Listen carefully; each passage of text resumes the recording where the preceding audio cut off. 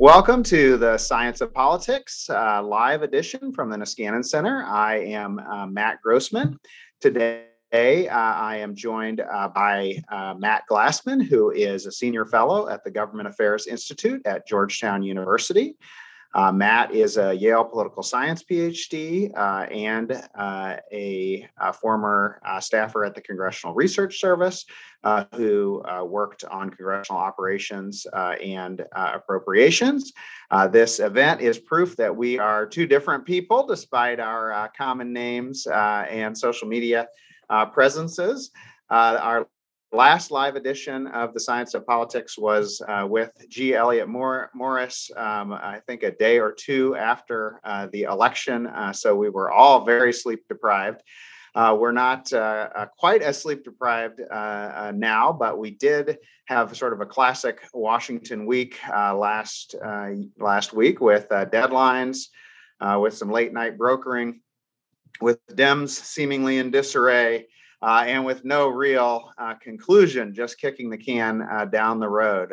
So Matt, bring us up to date. What is the state of the Biden agenda in Congress, and how much should we be reading into what happened last week? Well, I mean, I think the developments last week were important, but in the big picture, you know, the Biden agenda is much larger than this, and his presidency is much larger than this, and the 117th Congress is much larger than this. I mean, I think if you think about the 117th Congress in general, I think we still need to reset ourselves that this is a crisis Congress, and it began that way. I mean, it's sort of wild to think about, but remember, this Congress began by doing something massive in its first 100 days, which is entirely atypical for Congress. I mean, if you talk about the 100 days, but when have Congress actually done something big in their first 100 days? Well, in 33 they did, right, in response to the second wave of the Depression, ton of legislating. And then they did in 2009 with the stimulus bill. And beyond that, it's hard to think of Congress acting sort of quickly out of the gate with major legislation. It just doesn't seem to exist, right? You know, even sort of the Bush tax cuts were later than the first 100 days. But here we are in Congress, and we have another crisis, COVID. And what do? They respond quickly with, you know, American Rescue Plan, which was sort of the centerpiece of Biden's out of the gate agenda and sort of passed in whole form as he wanted, right? That was a bill package sort of organized, collected, and presented by the White House as an administration bill, and it passes. And lest we forget, we also had an impeachment at the beginning of this Congress, sort of a second crisis with, you know, 15,000 troops stationed at the Capitol. And so this is a unusual Congress to begin with in what it's already happened to it and what it's already done. Now, obviously, sort of the centerpiece of this, you know, first year of the Biden presidency is sort of the Build Back Better agenda. You can call it the reconciliation bill and the bipartisan infrastructure bill at this point, and sort of the division of those, I think, is important. But where we are in that is that we're at party negotiations. And I think, you know, one thing that people, I think, don't quite perceive is that this is pretty normal in two senses. First is that, you know, reconciliation and using it is sort of been sort of the standard fare for a while now. The last 5 presidencies have begun with unified government, and all of them have been sort of tempted into using the reconciliation process for party line legislating. Right? Think about the Bush tax cuts, about Obama with the ACA, Trump with the attempted repeal of ACA, and with the Tax Cuts and Jobs Act, and now Biden attempting to do the Build Back Better agenda. So in some senses, this is sort of a normal modern approach for political parties. They're getting unified governments under new presidents, and they're attempting to do sort of party line legislating on their major agenda pieces. Now, sort of underneath the guts of that is that we are in sort of a negotiation phase. And, you know, we've seen this battle between the progressives and the moderates in the House that seems to be at least temporarily revolved, or the ball's been moved forward. And now it's a game between the House and Senate. And all of this is sort of kind of normal. But where we are is that they're taking sort of presidential policy and paring it down. I think, you know, one of the main things we're seeing here is just how important Congress is. This bill has certainly, I think, reintroduced everybody to the idea that the president just doesn't get what he wants, and that's not how policy is made, right? Congress has to deal with it. And, you know, the president can't snap his fingers and make people pass a $6 trillion bill or a $3 trillion bill or a $2 trillion bill. And, you know, whatever the nuances of it are, sort of the rough terrain is that you have unified government and a very small majority, and that empowers factions. And I think that's what we're seeing here. at its core. So you're resetting expectations lower. So I'll try to raise them again. We have the most experienced congressional president ever. Spent a lot of time telling us that was going to pay off in negotiations with Republicans in the Senate and with a moderate image. We have the supposedly magical Speaker of the House, Nancy Pelosi, who's able to rein in her troops and bring them all along. Didn't we see signs that was not really happening? Well, I mean, I think you're just running up against reality here. Which is that as soon as you have margins this small in the House or the Senate, right? These are sort of the smallest margins of the modern era. You're just empowering anyone to become a veto player. And this isn't just Manchin and Sinema in the Senate, because I think that's sort of well-known terrain when you're 50-50. But in the House, we keep talking about sort of the rise of the progressives. And I think there is sort of reason to believe that the progressives are becoming ascendant in the Democratic Party. But the reason they're becoming ascendant in this moment is because the margins are so small, right? If the Democrats had 245 seats, as is not unusual for a majority party in the House, there'd be a lot more room to sort of pick this majority apart or pick this faction apart, right? When you have to hold together 20, 30 people to sort of hold the balance of power, it's quite easy for the leadership to start buying people up and cutting deals that sort of disintegrate your faction. When all you have to do is hold 4 or 5 or 7 people together, it becomes much more difficult to pick you off. And of course, in the Senate, when you're just a lone individual, like there's no sort of picking you apart, right? You just become sort of a true, pivot point, right? In the pivotal politics sense. Of the House, the Senate, and the White House, is the behavior of any of those abnormal or surprising? What's been most surprising so far?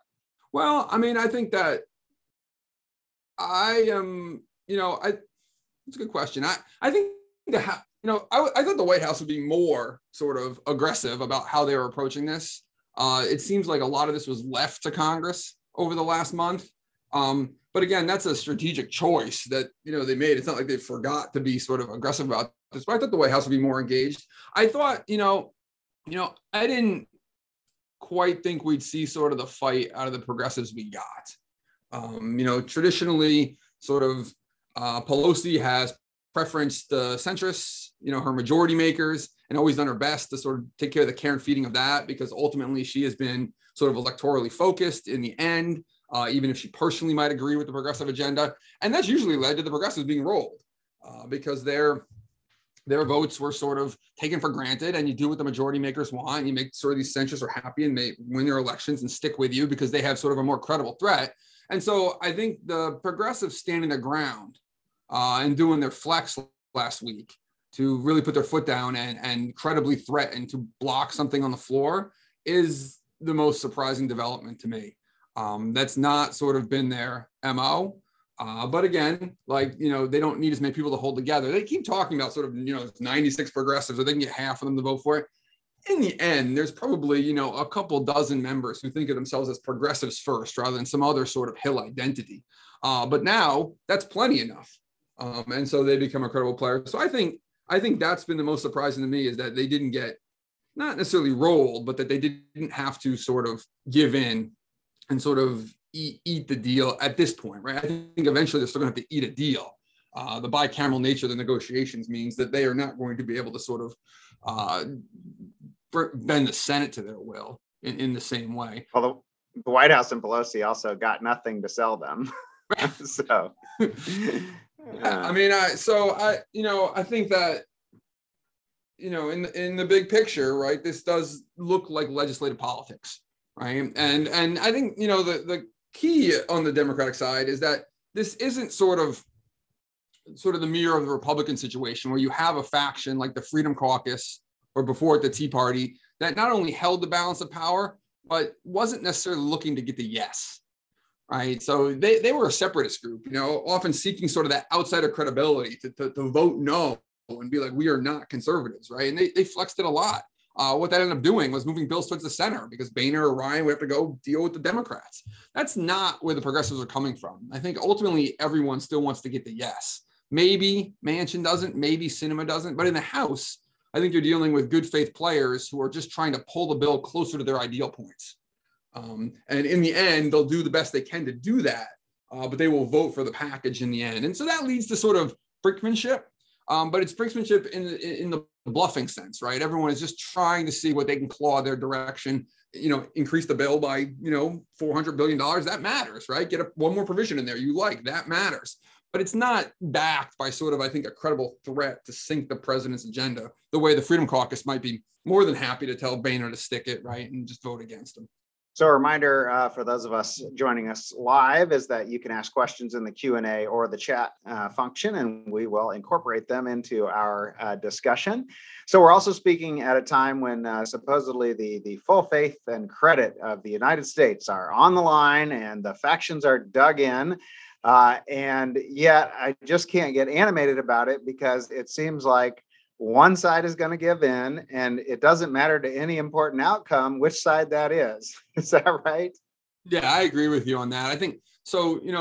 Matt Green over at Mischiefs the Faction had a nice piece this week talking about the way members sort of misperceive things. And one thing members seem fixated on is the idea that tiny policy decisions in Congress have sort of electoral impacts. And the debt limit seems to be a great example of this, where members twist themselves up into this, where what is the actual sort of marginal impact of this vote on a future election? It's probably close to zero, at least in the aggregate. Now, you can always point to a story about one member lost sort of their election based on one little vote that became a huge issue, but that seems to be not true in aggregate. And I think the debt limit, the problem right now is there's no vehicle, right? And the sort of, if we define the modern era in Congress as sort of post-2009, where you have a 60-vote Senate and sort of this heightened partisan animosity, we've always had vehicles to raise the debt limit that were like must-pass bipartisan bills, starting with the BCA deal in 11, and then basically the raising of the BCA cap since then, and then the CR in 17, and again, the BCA caps. So there's always been this sort of vehicle for it to ride on that was going to require a bipartisan deal to get that vehicle through. So, you would get like 80 votes in the Senate or whatever, or 75 votes in the Senate. And then the leaders could sort of talk the debt limit into that. And this didn't mean there weren't hostage negotiations. Of course there were.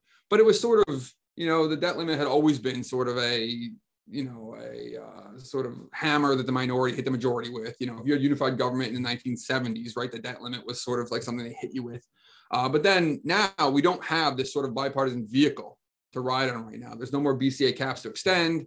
The CR has failed to be the vehicle and it's been pushed off. That was sort of the one way it might have looked like the past 10 years. If the CR plus disaster relief plus Afghanistan relief could have been the vehicle to ride this, it was not. Maybe that's the Republicans just digging in more. But at any rate, we're stuck at this point where you're not going to do this sort of that way anymore. And someone will give in.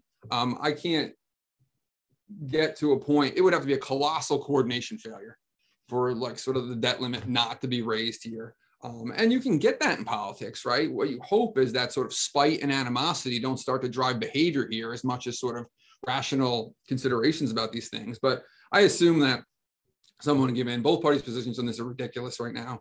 I think you'll probably get something like, a UC agreement in the Senate to sort of streamline the reconciliation process, and the Democrats will just do this. Now, what they do is a different story, right? If they go and try and extend the debt limit to sort of $1 gazillion or whatever to clear it off the table, that's very different than they extend it enough that it'll last another year and we'll be right back in this position in 2022. And I think that's still a wide open game.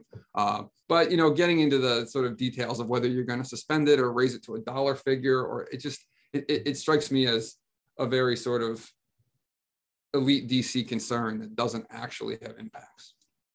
So we agree that who gives in this dispute is not going to have any electoral impact. We have several questions about the potential electoral impact of the reconciliation bill itself. So McConnell has said that Dems are going to suffer either way. They're either going to not pass anything, and therefore Biden's agenda is going to be seen as failing, or they're going to pass something and it's going to be too big and too unpopular. Is that right? Or is there a way through here where passing this reconciliation agenda actually helps Democrats electorally? Well, I mean, I think, the broader sort of political science point is that like passing legislation that benefits people is really overrated in terms of like electoral impacts. You can literally like cut checks to people, right? We've done this routinely in the last decade. They just literally cut checks to people, and they don't give you a whole lot of credit for it retrospectively in the election. And for a party, like passing and failing to pass stuff doesn't seem to be that correlated with electoral success. Either is this idea that you need to sort of fulfill your agenda. It just doesn't seem to be the kind of thing that drives voters, sort of this core competence type thing. Elections seem to turn on other matters of partisanship and the economy and sort of social identities. Now, what you can do as a party is do your best to make things go well in the country. And to the degree that your bill can improve the lives of people and improve the state of the economy, they may not directly give you credit for passing the Build Back Better Act of 2021, but if they're feeling better about their own economic situation and their perception of the American economy is that it's doing better, that can help you. And so there's definitely incentives for governing parties to pass things that do good things for people and improve the American economy and the state of America and the world. And so there's certainly an incentive to do that. And there's, obviously the opposite incentive for the minority party now to stop that from happening. But I don't think sort of like whether the $15 minimum wage is in the bill drives anything beyond that, provisions effect on the economy down the road. Parties want to do stuff that is good and popular and helps the economy, and that makes sense and things they can campaign on. But ultimately, it's pretty marginal impact in terms of actually passing some specific thing. Someone asked me the other day what I thought the effect of these bills passing would be in the Virginia's governor's race. And I said nothing, like zero.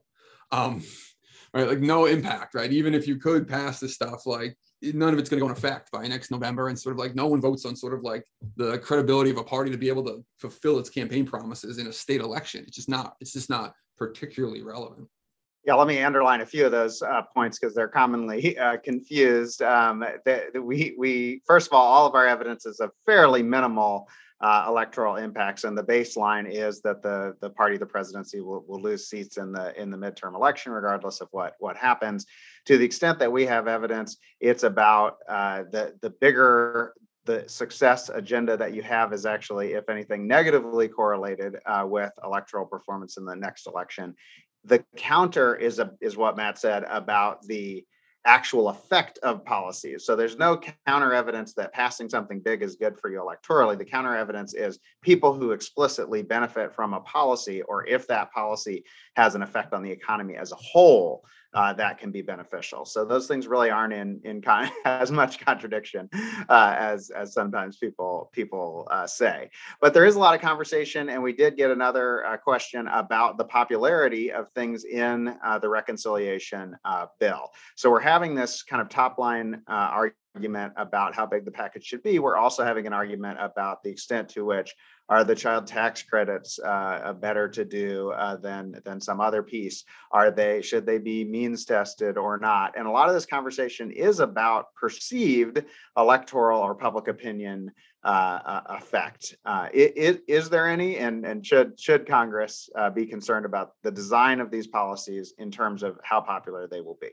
Well, I mean, I think there's two questions here. One is the sort of normative question, should they be concerned? And second is, are they concerned? And everything we know is that members of Congress do feel very concerned about these things. Like, again, probably to an extent that's irrational, but maybe not from the individual perspective of a member who might be, most members are overly worried about sort of the policy ramifications for electoral interests. But do you want to do popular stuff? Sure.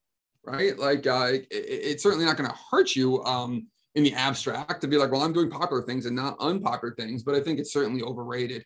And I think a lot of sort of like, well, are you going to means test this? Are you going to limit it? This is much more a function of sort of the procedural situation in Congress than anyone's sort of normative vision of what these policies should be. I think one of sort of the keys to understanding Congress right now is that the nature of the partisanship and the nature of sort of how these bills are passing forces these political actors to work in sort of very strong constraints that they wouldn't normally be working in.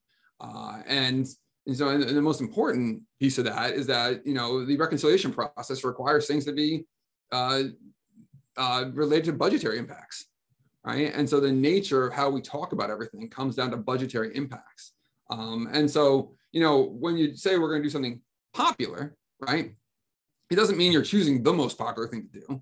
And it doesn't mean, you have to do that, but you're choosing things that fit within this narrow path you have. And, It's like, well, why would you means test this? Why would you limit this to a certain number of years? Well, members of Congress wouldn't choose this naturally out of the air. They're working within the structures of the institutions they have, right? And and that can be sort of the rules of the Senate and the Byrd rule, or that can be sort of the political constraints of the actors. I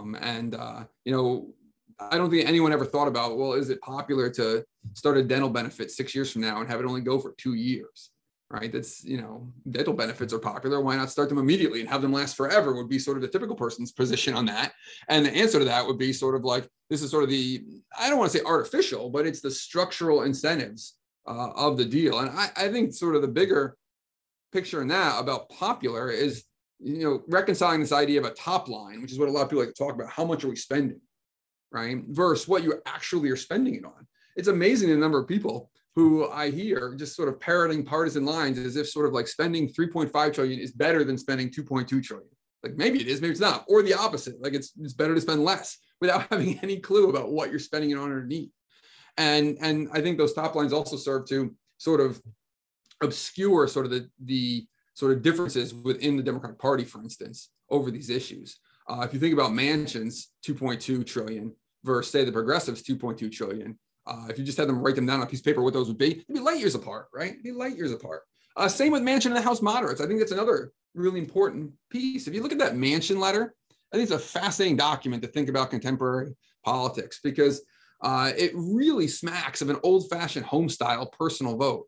It's a laundry list of things that are good for West Virginia coal interests, that help West Virginia financially, but also show no opposition to raising taxes, really, right? Which is sort of like when you think about, well, tell me about a moderate Democrat. What don't they want to do? Well, they don't want to raise taxes on sort of like corporate interests. Well, Joe Manchin does. He's fine with it, right? And really reflective of sort of a Congress that a lot of people don't want to believe exists anymore, but one that's made up of local representatives thinking about local issues. So we haven't really had much of an opportunity to see Democrats' prioritization. They pretty much put everything in the American Rescue Plan that they had talked about. The presidential primary, everyone sort of said they were for everything. There wasn't a whole lot of we're for this versus this. So now we have a time when we have to make that decision. What is going to control whether we see a Medicare expansion versus a Medicaid expansion versus a child tax credit versus there's so much that is potentially on the table, and it seems like there's not a lot of guide to what is the top priorities of some of these actors. The White House was in Michigan yesterday and mostly touted the child care benefits and the child tax credit. Didn't mention anything about healthcare or energy. So I guess that was surprising to me. But what should we expect in terms of what the most likely things are that's going to be included in this, and what does that tell us? I mean, I think part of it depends on how much sort of Manchin and or Sinema decide they need this thing to be paid for, right? Because, then if they decide that, basically the Democrats have in the actual reconciliation instructions, they have like a 1.75 trillion in wiggle room, right? Everyone talks about this 3.5 trillion number, but that's really notional, right? Like because Ways and Means and Finance are allowed to sort of offset these things with their taxing authorities, right? They could spend 10 trillion as long as they offset it with 10 trillion in sort of tax increases. And so getting to how much deficit spending here Manchin and Sinema want to do is a big question, and how they want to go about doing it. If Sinema's not going to give in on the corporate tax increase, and she's demanding that this thing's paid for, I don't know where you are at that point, right? You're losing sort of like nearing $1 trillion in revenue in some sense that's going to sort of come up to pay for these things you want to do. I assume that, the centerpiece of the spending in terms of single item is the child tax credit. But that's a massive cost too, right? That thing is like almost balances out the corporate tax increases right there. And I think a lot of the stuff is sort of super popular, right? As a polling thing, be it sort of the paid leave, the childcare stuff, the college stuff. And any of the Medicare expansions poll really well, right? But again, I think it's more a question on the pay for side right now, So let's say we do get to something around $2 trillion. As you said, there could be very different things put in that bucket. Seems like one story we could tell is that this is just about the particular individualized local preferences of these two senators. But there's political science that would suggest, oh no, the provisions that are included are going to be responsive to party constituencies or public opinion or marginal voters. I mean, is this really a very internal process driven by these idiosyncratic preferences of Sinema and Manchin, or are there some kind of structural factors that'll determine what gets in that $2 trillion bucket? I don't know. I mean, I am very partial to the idea that Manchin and Sinema are the only ones with credible threats to vote no. And that means that policy is going to be driven towards them. Now, what that actually means in the Senate, I mean, there are a bunch of other moderate senators hiding behind all this, right? And, could we see someone rear their head in the Senate who's like, wait a minute, what about my idea? That's always going to be possible in the Senate. I don't know if anyone has the credible threat. I'm not even sure why Sinema has a credible threat. She has developed into this sort of position where it's not even obvious why she has a credible threat, except that she just does, right? And it could be as simple as like, hey, I'm just going to be sort of overtly irrational and hold my, and hold my breath here, and you're going to have to make me stop. But I certainly don't believe anyone who says that sort of the progressives have leverage here over Manchin and Sinema, right? They're not going to walk away from a bare bones deal here, but Manchin and Sinema, particularly Manchin, I think could in theory walk away from a bare bones deal here, and that gives him the leverage. So I think it does come down to a lot of what he wants. That said, like people, I think a lot of people on the left sort of, poo-poo Manchin as some sort of stick in the mud, but I don't think he's like trying to kill this bill. I think that was sort of like the paranoia of the left, right? Is that what Manchin wants is to just get the biff through the House, and then he's just going to crater the whole deal. And that doesn't strike me as right? Like Manchin is still like a team playing Democrat. In some ways more than Sinema is, right? And I don't think he has any interest in torpedoing the president's agenda, but I think he has a strong interest in pulling it the direction he wants to do, which is something sort of like a left populist agenda in some ways, right? Given his openness to the tax increases. So did they win anything though by not delinking these? In other words, if let's say they had succeeded in delinking the infrastructure bill, would that have moved Manchin and Sinema's number down? Not that they might not pass anything, but now by winning this lack of delinking, have progressives kind of moved up Manchin and Sinema's number? I mean, they removed that threat, which I don't think was particularly big, but they definitely removed that credible threat to just get completely rolled, right? Like for Manchin to just blow this thing up and be like, you know what, forget it. So they won that. I think the main thing their flex did was it moved the process forward, right? They got to a point where we could start the negotiations. In some ways, it was just like this, we were just in sort of limbo for a while, right? The president hadn't really engaged.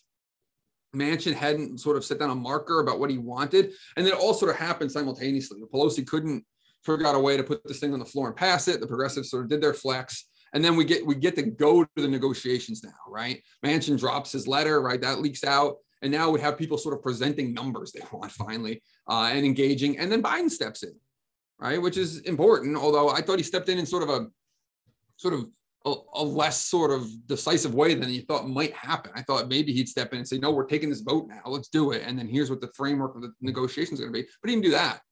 But he did move them on a process where now you have actual negotiations with numbers that make actual sense. The progressives have then said they're coming down. So everyone's involved now in sort of that factional negotiation. I think probably, maybe the losers here are the House moderates, right? Who like the SALT tax, like who knows, man? Like I don't see them as like they're sort of stuck there, right? Where they're like back Manchin on this top line deal. But they really want different sets of things than Manchin because they're very different kinds of moderates than Manchin. And they may be the people on the cutting room floor here. But again, with the margins this small, if you want to go stand out on the plank and take on Pelosi, you can do it at any time. It doesn't take a lot of people. And Josh Gottheimer certainly is acting in a way that doesn't strike me as productive, but also doesn't strike me as someone who's necessarily going to just fold in again and be like, okay, I'll vote for whatever. Yeah, although I think they, in some ways, took the fall for Manchin and Sinema there. I think people didn't quite notice that there was also the date of October 1st on that Manchin letter that slipped out. So the senators were also hoping and expecting that they would be able to get the infrastructure deal through while they hadn't agreed to much.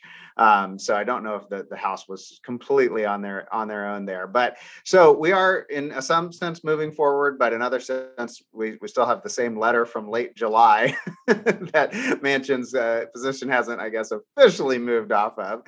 So what did we learn from that? We had a question from Ann about the energy-related programs there. That obviously was where he was most specific. He wanted everything to go through his committee. He wanted, anything that was a tax credit for alternative energy to also be a tax credit for traditional energy. So that seems like pretty traditional constituency politics. What do you foresee there? Are they going to be able to come to a deal where they do get some energy provisions that matter and still satisfy Manchin? Maybe.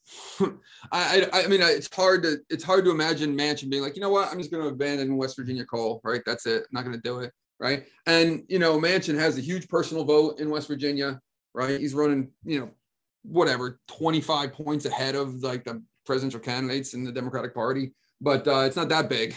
It's not big enough to overcome a lot of things like that. And nor does he want it, right? Like, I don't even, who knows if it's even an electoral calculation for Manchin or he just actually believes in this stuff and actually wants to represent his interests, which is something people forget about, right? Like, people actually have like policy positions they believe in just as good public policy. Yeah, sincerity is way underestimated, I think, in these discussions. Absolutely, right? And the fact that sincerity overlaps with sort of electoral benefit also shouldn't surprise us. The reason you win elections from people often is because you happen to like represent those people in some sort of like really sort of basic way. You're a farmer too, right? You're from West Virginia too, right? You care about the people who work in the coal mines too. So no, I don't think sort of like, I don't know how to think about climate change in this stuff, honestly. Like it feels like a piece of Biden's agenda that is extremely important to activist liberal coalitions and just not that important to typical voters. It's not particularly popular relative to some of the other things in this stuff. It's not going to have a noticeable impact in an electoral sense. And there's significant coalitions within the Democratic Party that aren't big fans of it, right? Starting with sort of like West Virginia coal. And to me, that makes it sort of, as policy packaging, expendable. Now, they're never going to sort of like jettison climate change out of this bill, but the cost of it may be just that it is a much more holistic energy package that gives you Senator Manchin sort of like continued tax subsidies on, tax expenditures on sort of traditional energy stuff. So no, I don't think sort of like they're gonna like win Manchin over on climate, and climate seems to me to be the sort of least important piece of this. From the big picture package, and it wouldn't shock me if sort of that's a place where Biden's willing to compromise too.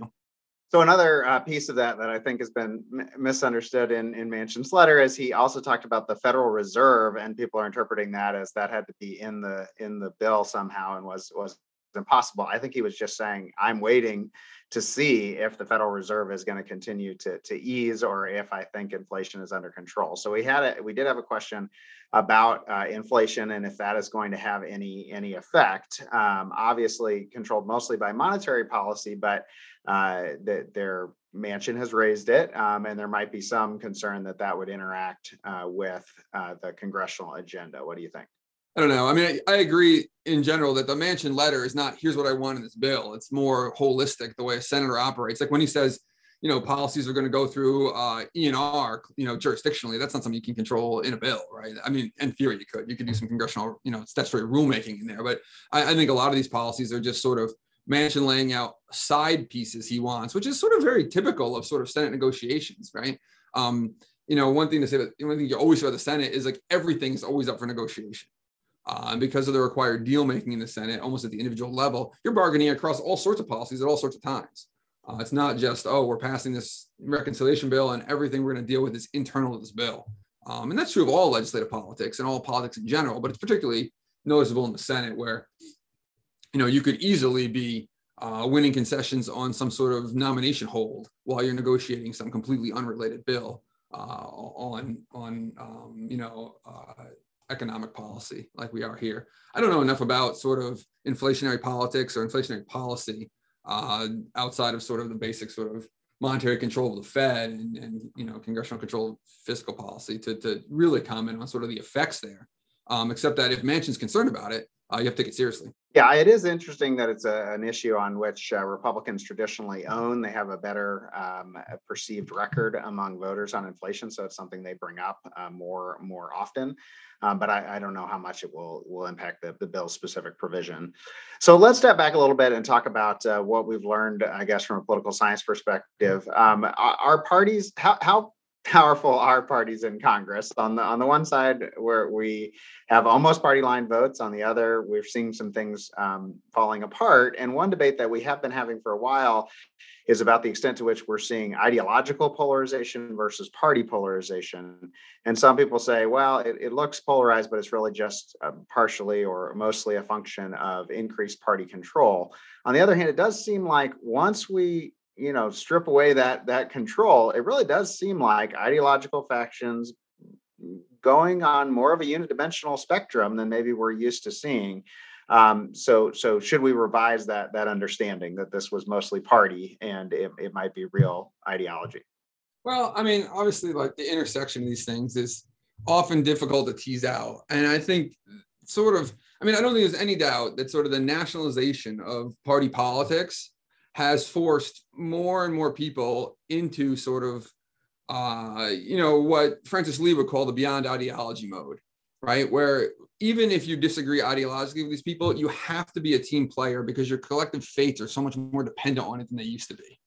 And so that sort of non-ideological party cohesion feels like it's increasing, right? The minority in the House almost feels like a parliamentary style opposition party now, where they are just going to reflexively sort of vote no on the agenda of the majority and try and wreck it, carefully wreck it in order that they can regain power. And again, there's a lot of conflating variables here. Sort of the narrow nature of chamber control is a huge impact here. It just wouldn't make sense in some ways to take sort of like a Bob Michael 80s strategy, right? Where you're just going to try and improve the bills for your constituents and for your party, for your view of how bills should be, because you have no hope of getting the chamber back, right? And so I think there's a lot of those sort of forces right now that may not be directly impinging on things, but are sort of features of politics that have altered how parties behave in Congress, right? Nationalization and narrow majorities. And both those things could reverse, right? Certainly narrow majorities could reverse sometime, and nationalization maybe less so, but even in theory could.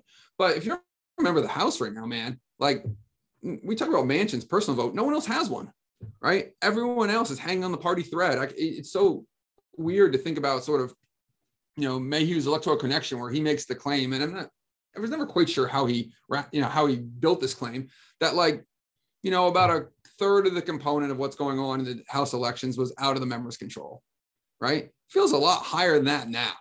Feels a lot higher than that now for whatever reason you can come up with. But your marginal ability to affect things in your district has pushed much more members to jump on sort of the party bandwagon. But I think another thing going on that's important to this story is sort of the role of the leadership and the type of people who want to be there. The lack of policy work available to the typical member of Congress right now, because of the reduction in power of the committee system and the increased influence of the leadership over the composition of the negotiations and the bills themselves, has exited a lot of policy wonks from Congress. It's not fun. It's not fun to be a policy wonk there and not get to do anything. And who's replaced them? Well, surprise, surprise, it's people who don't mind being party soldiers, right? Who don't mind spending their day dialing for dollars and then sort of backing the leadership when they get the talking points, right? That can be overstated, right? Like everyone points to Cawthorn not hiring any policy staff, right? Or saying he's going to hire all comm staff to sort of just message the leadership's message for him, right? Or whatever Freedom Caucus message maybe he wanted to put out. But I also think that's kind of real, right? And that quickly transforms sort of the nature of your people there at a personnel level and their willingness to participate sort of in these beyond ideology party activities. And so I don't know. I don't know what that sums to. What's your take? Well, I do think that there is this other route that the Republicans obviously have done a lot of, which is you can join an ideological faction and make that your identity. And it does seem like there's some, there's definitely an attempt to copy that among some Democrats, and we'll see if it works. But I think it's born of the same process you're talking about, that, there isn't the committee issue specific route available. And so what's available is either being a party soldier or being a maverick for some ideological cause. So obviously, interacting with this is Senate rules, and there was a lot of talk at the beginning of the Congress about potential changes to the filibuster. I think you and I have both on our podcast had multiple hour-long conversations about the potential for all sorts of reforms that still end with, well, but really nothing's going to happen in the near term. On the other hand, it does seem like this thing will eventually be on its way out with the sort of current configuration. So why are we in this strange place in the filibuster where this really isn't going to change this Congress, but people still think it will eventually? Yeah, I mean, I think the basic point that I have about this is that the current equilibrium is not stable, right? The 60 vote Senate, where everything is filibustered by the minority party for all intents and purposes, isn't a stable equilibrium and is going to have to change. Like you said, the Senate, the quip I always use is the Senate can stay irrational and unstable a lot longer than you think. But it also requires the correct short-term configuration of things in order to give the majority party the incentive to change things. And that configuration is you have enough votes to do it, and you have unified government control. No one's going to do this out of the good government reform nature, right? No matter what your sort of like left-wing cousin thinks, right? No one's going to do this just so that we can set things up for the future and hand sort of the other party the keys to this. So it's going to require a unified government with enough votes to do it. And essentially, we haven't seen that yet. And I think there's two reasons there. One, right now, the Democrats literally don't have enough votes. And second is that I think there's enough senators who are a little more hesitant to do this than you think. I not only don't think there's 50 votes to this right now, I'm not convinced there's 45 votes to do this right now. There may only be 42 votes to do this right now. And so that puts us in this spot where you have to get to a point. And all these, presumably all these intermediary things that we've all spent a lot of time talking about are suffer from the same problem. Everybody knows that takes you down the route of basically full elimination. Yeah, and people have right now been able to sort of psychologically wall off the executive calendar in the Senate from the legislative calendar, and it hasn't been the case that the precedents from Reid in 2013 and from McConnell in 2017 over executive noms, lower court noms, and Supreme Court noms have tipped over into the legislative realm. But everyone is terrified to do anything in the legislative realm, right? Even make one little tiny exception there, because that probably is the floodgates people need to just let it rip. And people keep looking, particularly liberals keep looking, progressives keep looking for that one bill that will annoy the Senate centrist Democrats enough for them to sign on to this stuff. And I'm not sure it exists right now. You just, the Democrats' solution to this, you might want to say to them is, well, you just need to win 5 more Senate seats or something like that, right? In order to do this. It's not clear that people like Manchin are ever going to do this. Maybe not even other people too, be it Tester or even Hassan or whoever, right? Well, the other dynamic is there doesn't seem to be anything that is on Manchin's agenda that he can't get right now, and that he thinks he would get with this. I think people keep saying, well, they've gotten him to a point of voting rights that he supports, but that's still not his top priority, and it's just unclear what top priority he has that he can't get past.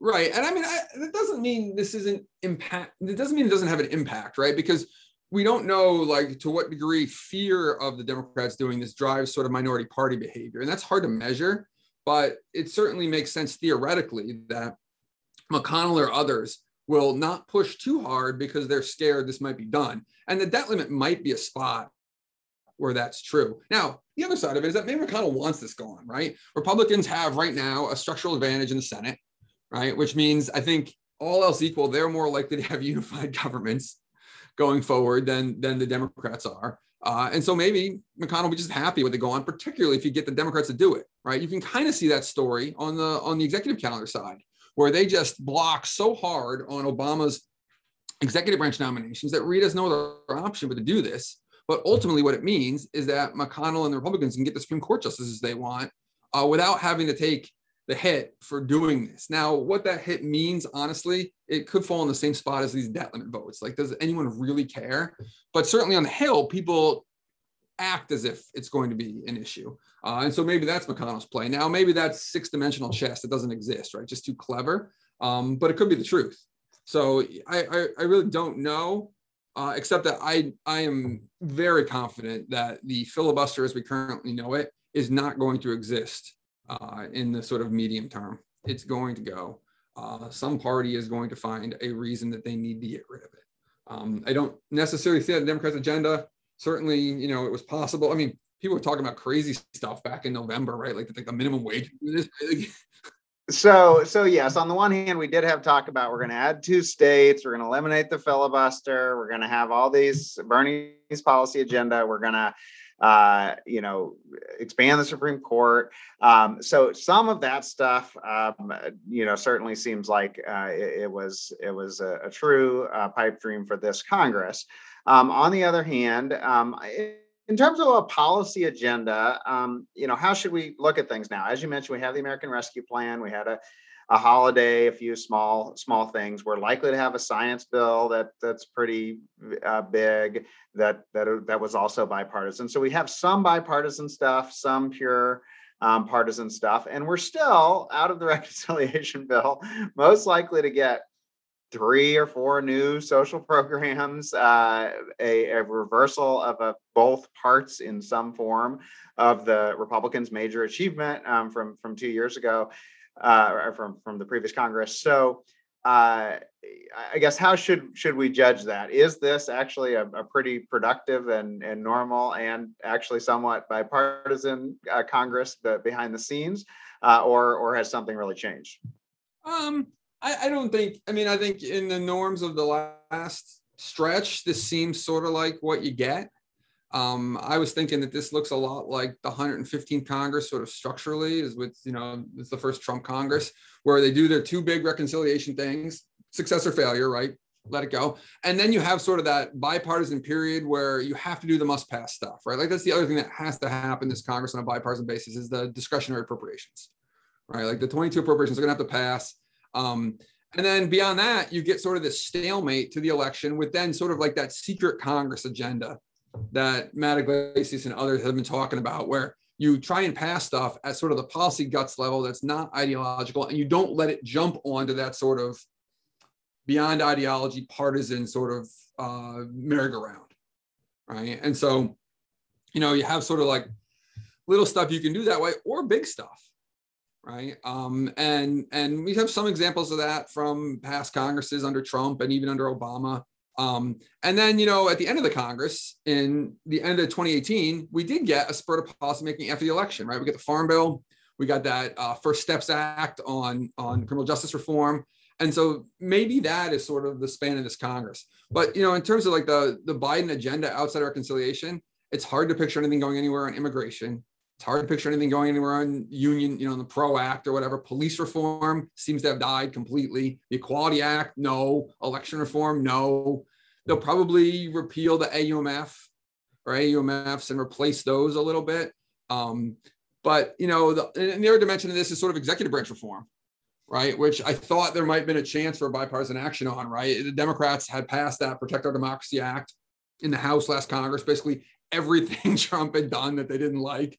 Just reverse it, right? So that would be like pardon reform, emoluments reform, subpoena, executive branch subpoena reform, appropriations, the Emergency Act, the impoundments, the IGs, the whistleblowers, like you name it, it was in there. I thought it was a great bill. And I thought there might be a chance that Democrats would continue wanting that because they're reform minded, and enough Republicans would say, hey, let's hamstring Biden here, that it would go. And I just don't think it's going to happen. I think you have a combination of Republicans have sort of a disinterest in that in general. And Biden's not going to back this because everyone who gets in the White House doesn't want to back this kind of stuff. And so that may be dead too. And then of course, sort of like election reform and voting rights. seems like the most possible partisan issue right now. And so unless you're going to find 50 votes and abolish the filibuster, I don't see that going anywhere. I really don't. Like, it just doesn't, that goes to the core of sort of non-ideological partisan animosity, is how you go about shaping the elections. And that's a really tough sell. So we also obviously just went through the craziest presidential administration ever. People certainly thought that it was going to change things fundamentally, at least in the policy terms we've been talking about. It doesn't seem to have made that much of a permanent mark. One of the crazy things is that, according to Mayhew's measure, the 10 major policy changes that occurred in the last Congress, of course, it was divided government, but all of them passed with a majority support of both political parties. Now, 5 of that was COVID bills, but as you mentioned, there were some other successes as well. So how much did Trump really change the way that Congress or American government is acting afterwards? I don't think Trump changed Congress itself particularly much at all. I mean, I think the thing about Trump and Congress is that I thought Trump was a, very weak legislative leader, right? And I know my view was always that he largely outsourced legislative agenda setting and policy crafting to the Hill. I don't think we've seen sort of a modern presidency where policy was so little developed at the White House, or legislative policy, and so much developed in Congress, since the pre-modern presidency. And to that degree, I don't think he had a lot of luck influencing Congress. When they had unified government, he couldn't get them to do tariffs. He couldn't get them to do the border wall. He couldn't get them to do his huge budget cuts. He couldn't get them to do infrastructure, right? Like, the entire non-GOP Trump agenda just kind of got left on the cutting room floor, and he got rolled on it. And then he sticks his foot down on the border wall in the CR to patch over the 19 appropriations and cause the shutdown, which he essentially loses. And that's when he's going to get involved in legislative politics, right as he's losing unified control. And it goes right back to sort of him versus Pelosi and this big, larger than life figures, which is sort of where he's comfortable. So I didn't think Trump was I thought Trump was an extremely weak legislative leader. So, part of what Biden is sort of like a step back into sort of normal modern presidency, where you do a little bit of administrative centered policymaking for the legislature. Now, where I think Trump did have a big effect, and we've seen this in Congress, is in sort of the Republican Party. I don't think there's any doubt that sort of loyalty to Trump is sort of a dimension of importance, particularly in the House. And Liz Cheney being evicted from the leadership sort of highlights that, right? Like, maybe you're loyal to Republican policies, tax cuts, deregulate business, oppose Obamacare, that sort of stuff. But if you're not sort of loyal to Trump, the idea, you're not going to survive in the House. And, just looking at the retirements during Trump's tenure, it seems clearly that he shaped the party, which is obviously going to shape sort of congressional politics.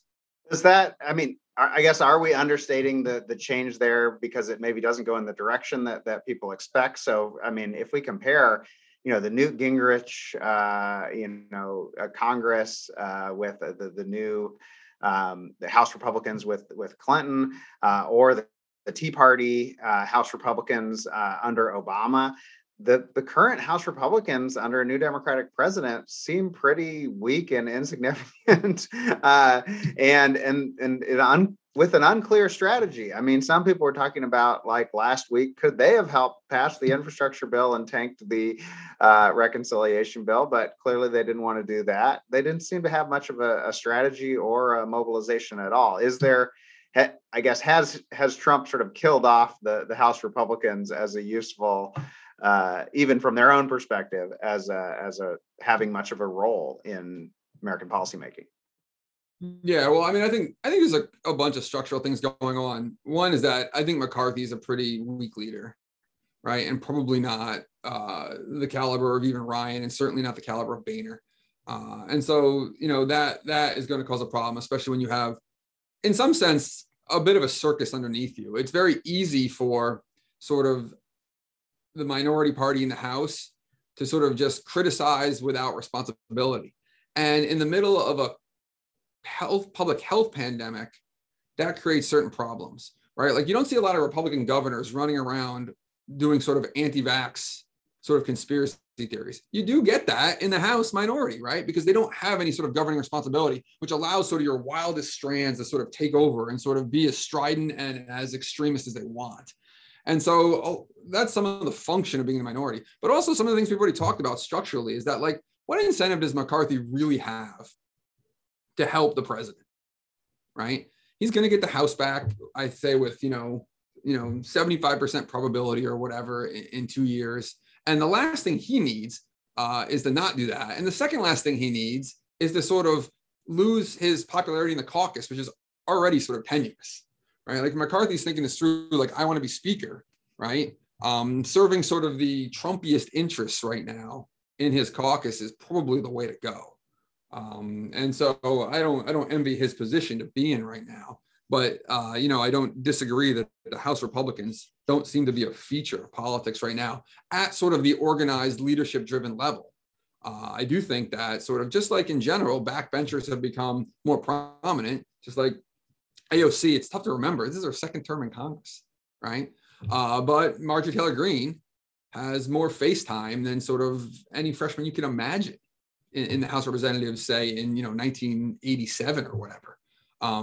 And so the rise of sort of these extra voices that aren't unified under the leadership, I think has sort of magnified the breadth of ideological views you have, so in the majority caucus for sure, but also sort of made it tougher to be sort of that unified minority at the position taking level. Like, what is the policy program of the House Republicans? I don't even know, right? And that can be a function of sort of, I don't want to use disarray because it's so ridiculous at this point, but also sort of a function of like, their sort of Trumpification of ideology, where it's more sort of a identity and mood affiliation than it is a set of policy principles that they can agree on. So we are going to wrap up soon, but still have some time for a last minute question. Congressional coverage in the media also got a lot of complaints last week. We seem to be in the classic process over substance kind of coverage.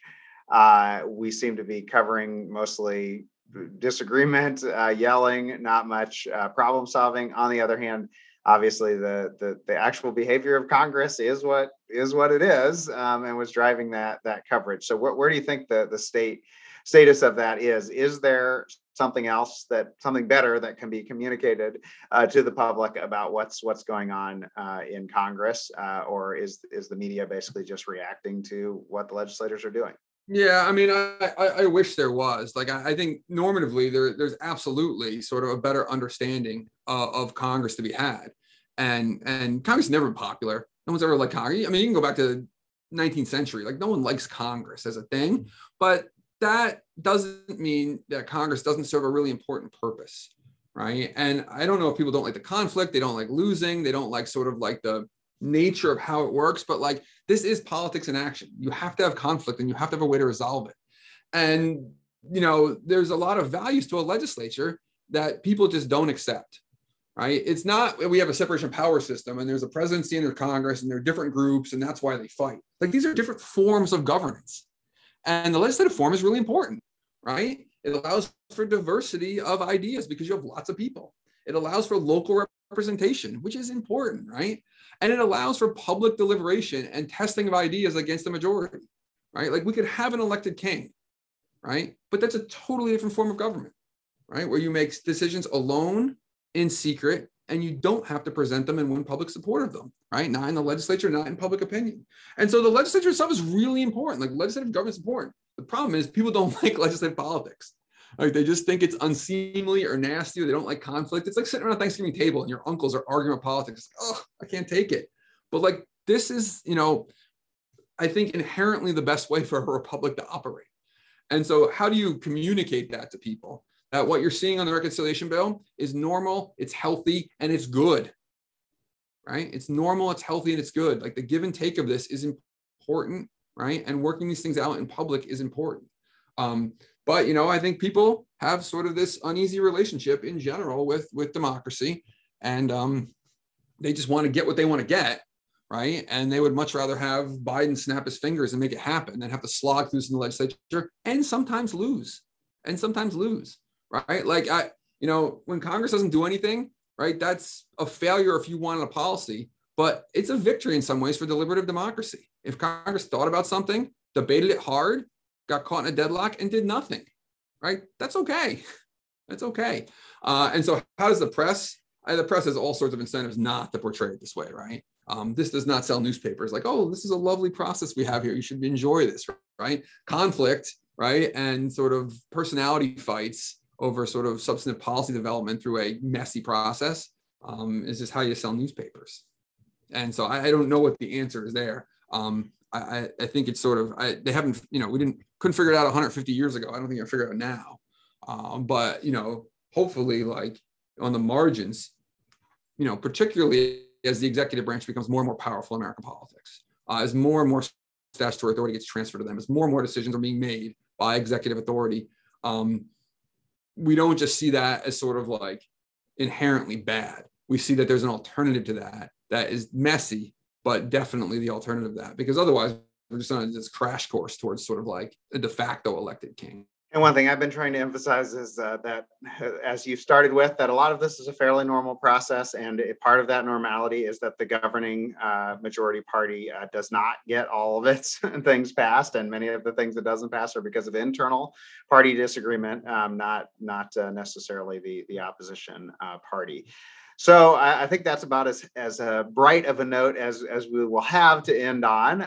So I want to thank Matt Glassman for joining me on a live edition of The Science of Politics, and Christy Eshelman at the Niskanen Center for helping us set up this live edition. And thanks to all of you listeners. I also want to use this opportunity to call for a new return of Congress 2 Beers In, a great podcast that Matt Glassman is involved in, and to recommend a couple of our other episodes, my long discussion of the filibuster with Sarah Bender, and my discussion of the compromise in Congress with Francis Lee that was mentioned earlier in the process. I think if you liked this discussion, you'll like those too.